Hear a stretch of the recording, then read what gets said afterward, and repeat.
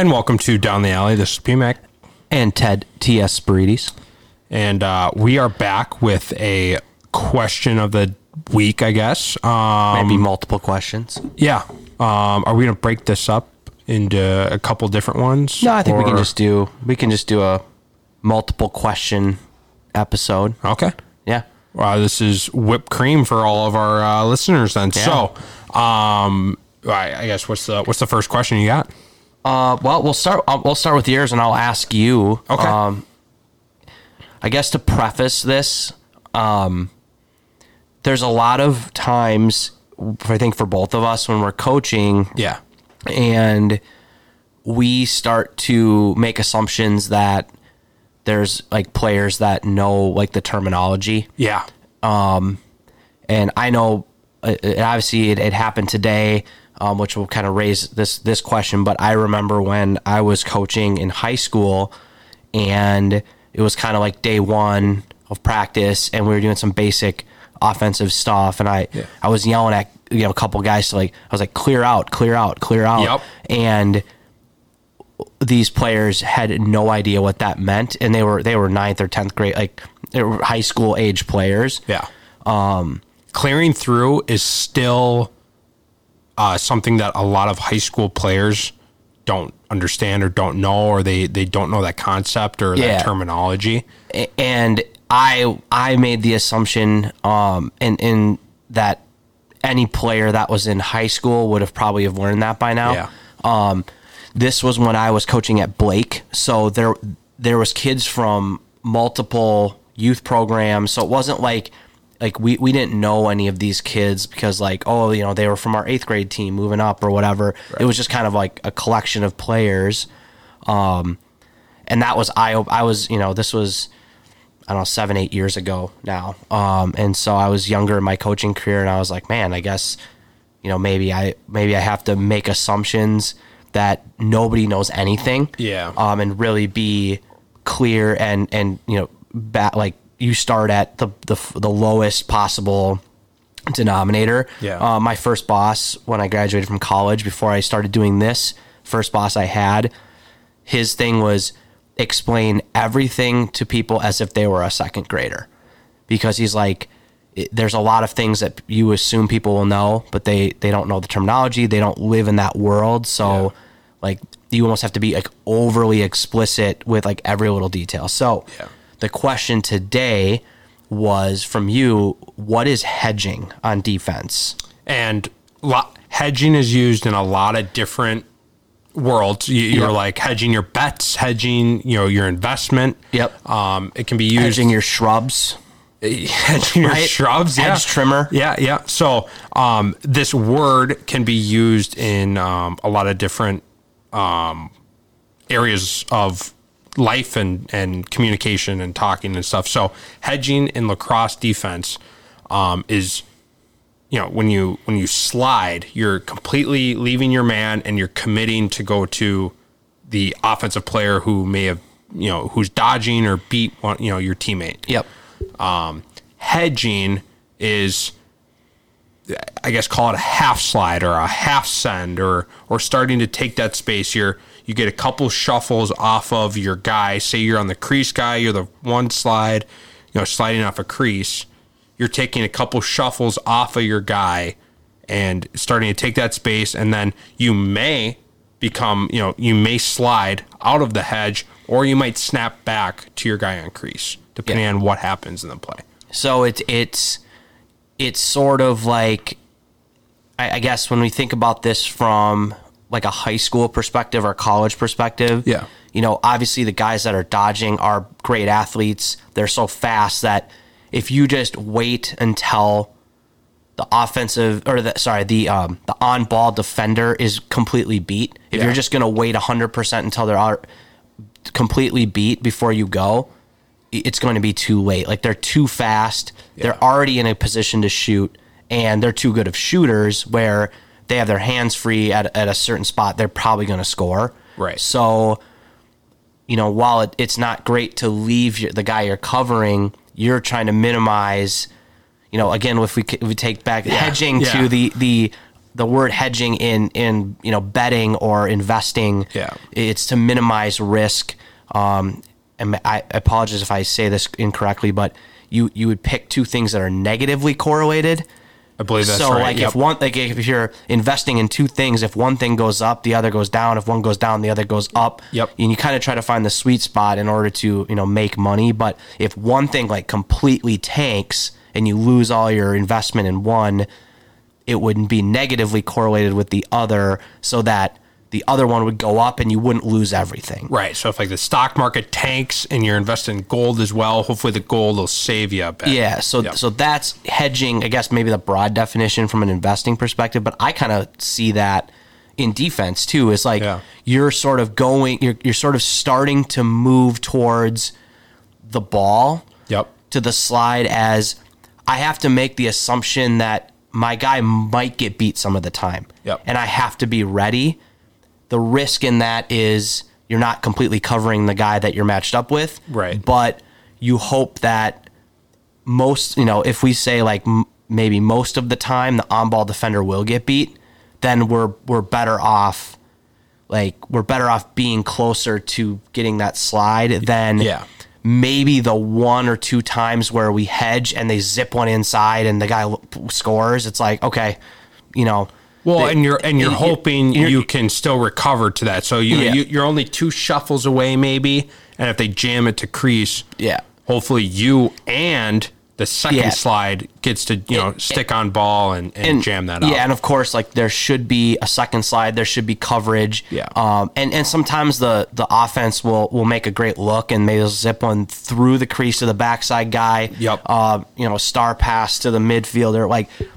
Hey, those are low percentage, and sometimes, we have to give credit where credit is due. Sometimes they make those, but 100%. It's better to give that and have it happen once in a while than not be ready to slide to maybe the more common thing, which is an on-ball defender getting beat. Would that be for you? You're the defensive guy. Would that be kind of your thought on like why we would hedge? Yes. You're starting to shorten up that slide. It makes you ready to slide. So it's already engaging you. It kind of teases the guy with the ball. Oh, maybe that crease guy's open. Maybe he jams it in. We can recover quickly and have that two slide check down. And also, if you're hedging, it might, that action might be like tell the on ball or the guy with the ball, the offensive player, oh, he's already taken space. There's not a lot of room. Right. I'll bail out. Bail out early, swing the ball. There's nothing really there. He might not see anything because you're starting to take that space. I think hedging is a popular term in basketball. Okay. But I don't think that concept is anywhere in hockey. I didn't play hockey at a super high level, so maybe at a really professional college level there is a concept of hedging. It could have been maybe a different term. I never learned that term specifically in hockey. And obviously in Minnesota, a lot of young kids play hockey. I'd say there's more hockey players than basketball players. Basketball certainly is popular here, but maybe that's why we don't a lot of players don't know it when they get to high school. Is it it's just not a term they hear in other sports, and if they're not hearing it from their youth lacrosse coaches either, then they're never going to hear it. Right. Versus a young basketball player might hear that in basketball, and then they get into high school lacrosse and they're like, oh, I remember that from a different sport. Right. And if these, if it's not being taught in the youth, I think it's probably one of the under-taught things in Minnesota defense. I really remember learning it specifically in college. So. That's where I first heard it too. Okay. So I'm trying. And that's why we're here. That's why we're trying to grow the game here and teach people about these maybe higher level terms and plays and whatever. For sure. What's your next question? So this one is a little bit more. It's not as X's and O's. It's a little bit more of a question I get asked a lot, more about, I don't know if this is mindset or like emotional, but we get asked about burnout. Yep. Player burnout. Yep. Popular term, not just in lacrosse, hockey, football, all of them. Sports in general. You know, a lot of the literature out there talks about continuing to play multiple sports so that you get burned out in one, or, you know, there's got to be a break time after a season. There's got to be some sort of window of time where you're not competing, or you're not, you know, doing organized stuff. Yep. And I think, you know, we've talked about that a lot on here. I feel like we both agree with that. As far as like, there's got to be times of the year where you're ramped up and times where you're ramped down. You can't until you're a professional athlete and you're getting paid to play. Yeah. You know, it's gotta ebb and flow so that you're not, you know, you're not like just completely like redlining all the time. Yeah. But I read an interesting quote about burnout. Okay. A psychologist named Dan Clifton. Burnout is produced by the resistance you experience when doing what you are not good at. Okay. The resistance may be manageable in the early stages, but over time it accumulates until you reach a breaking point when you say to yourself, I can't do this anymore. And this is probably coming from more of a professional, like more of a work, maybe not as much sports. Let's see. A burnout rarely occurs when pursuing a strength. Top producers report that pressure can be actually create more energy if they're in a place where it's their strong suit. Yeah. So I read that and I was interesting. I kind of thought back to all these players that I've coached, and like, you know, there's been some that like after the season they need their break. Yeah. And then they're back, kind of like give some time off, and then they're back. But then I've thought about a couple players that have gone on to play at a really high level, and like I never felt like they really burned out of lacrosse. Like they were like, I was burned out coaching, and they were like texting me like, hey, can we get in and train? Can we get in and train? Right. And they were some of the better players. So I thought that was an interesting quote of like, oh, that was like their strength, and they were really good. And they knew that they had a potential to play at a really high level. So they didn't see the training and the practice and the competing as like work versus like they enjoyed it. And so they didn't really need that break. I don't know, like, what are your thoughts on the burnout? And it seems like every time we do this, I think it does depend on the kid, the person, the activity, the situation. But I remember after hockey season, you know, I would last 1 week of, you know, sitting around doing nothing, and I would start losing my mind. I'd like, my mom's like, you need to get out of the house. Like, what is there a lacrosse thing this week that you can like go to, or can you go work out, or like you need to leave the house now? You're going crazy. So, for me personally, I was always, I need to be busy. I need to be doing things. I need to be scheduled. I need to be active. So, for me personally, and that doesn't mean I never got burnt out of lacrosse or hockey or sports or no one ever talks about burning out of school. I got sick of school all the time. It's always good to take breaks. You know, that kind of creates the hunger a little bit. Yeah. You know, like, oh, I haven't played hockey in a while. Like you get the itch a little even more. Yeah. So I do think people should play other sports, but that, you know, and multiple activities. We've talked a lot about that too. It's like, you don't have to be a varsity football, hockey, and lacrosse player. Yeah. You can be, you know, in the fall do, like a choir. Yeah. And intramural basketball in the winter. And then like lacrosse might be your varsity sport. Right. Or you play club or whatever. Yeah. Like you do multiple activities or be a part of different clubs. Like, marketing club. Yeah. Yeah. No, I agree.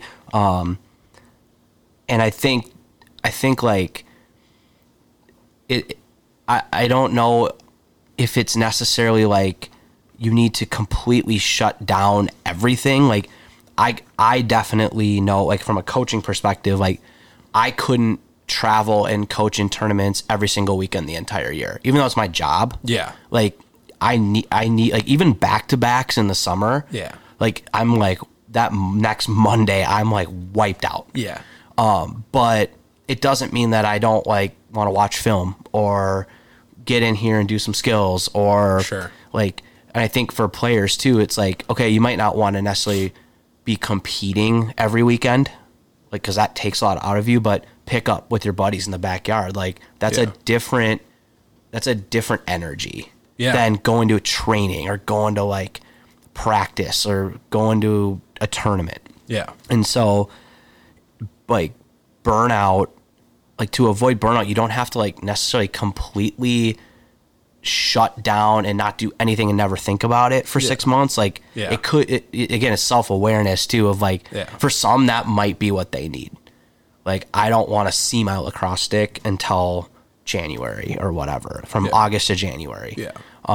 But you know, for others, they might be like, hey, I just want to like get into some like fall league, maybe play players box league, maybe do some skills, but I don't want to do any fall tournaments. Yeah. Or like, you know, the games that I want to be playing in are spring high school games that mean something, do a couple summer tourneys, and that's all I'm competing. I don't want to do winter league. You know what I mean? So it's like, but I do think that like overall kids are playing way too many games in every sport. That's a take. Where like the actual competition gets devalued because there's so many versus like why is the NFL so popular? Because there's 16 games. Every week means something, so it's more popular every week. Like if you start the season 0-4 in the NFL, you're probably not making the playoffs. So you better win one of your first 4 games. Yeah. That makes week 1, 2, 3, and 4 pretty important, pretty exciting. Yeah. But in baseball, you could start the season 0-30 and still win the World Series. Yeah. So it's like, why, like, how exciting is the first third of the season?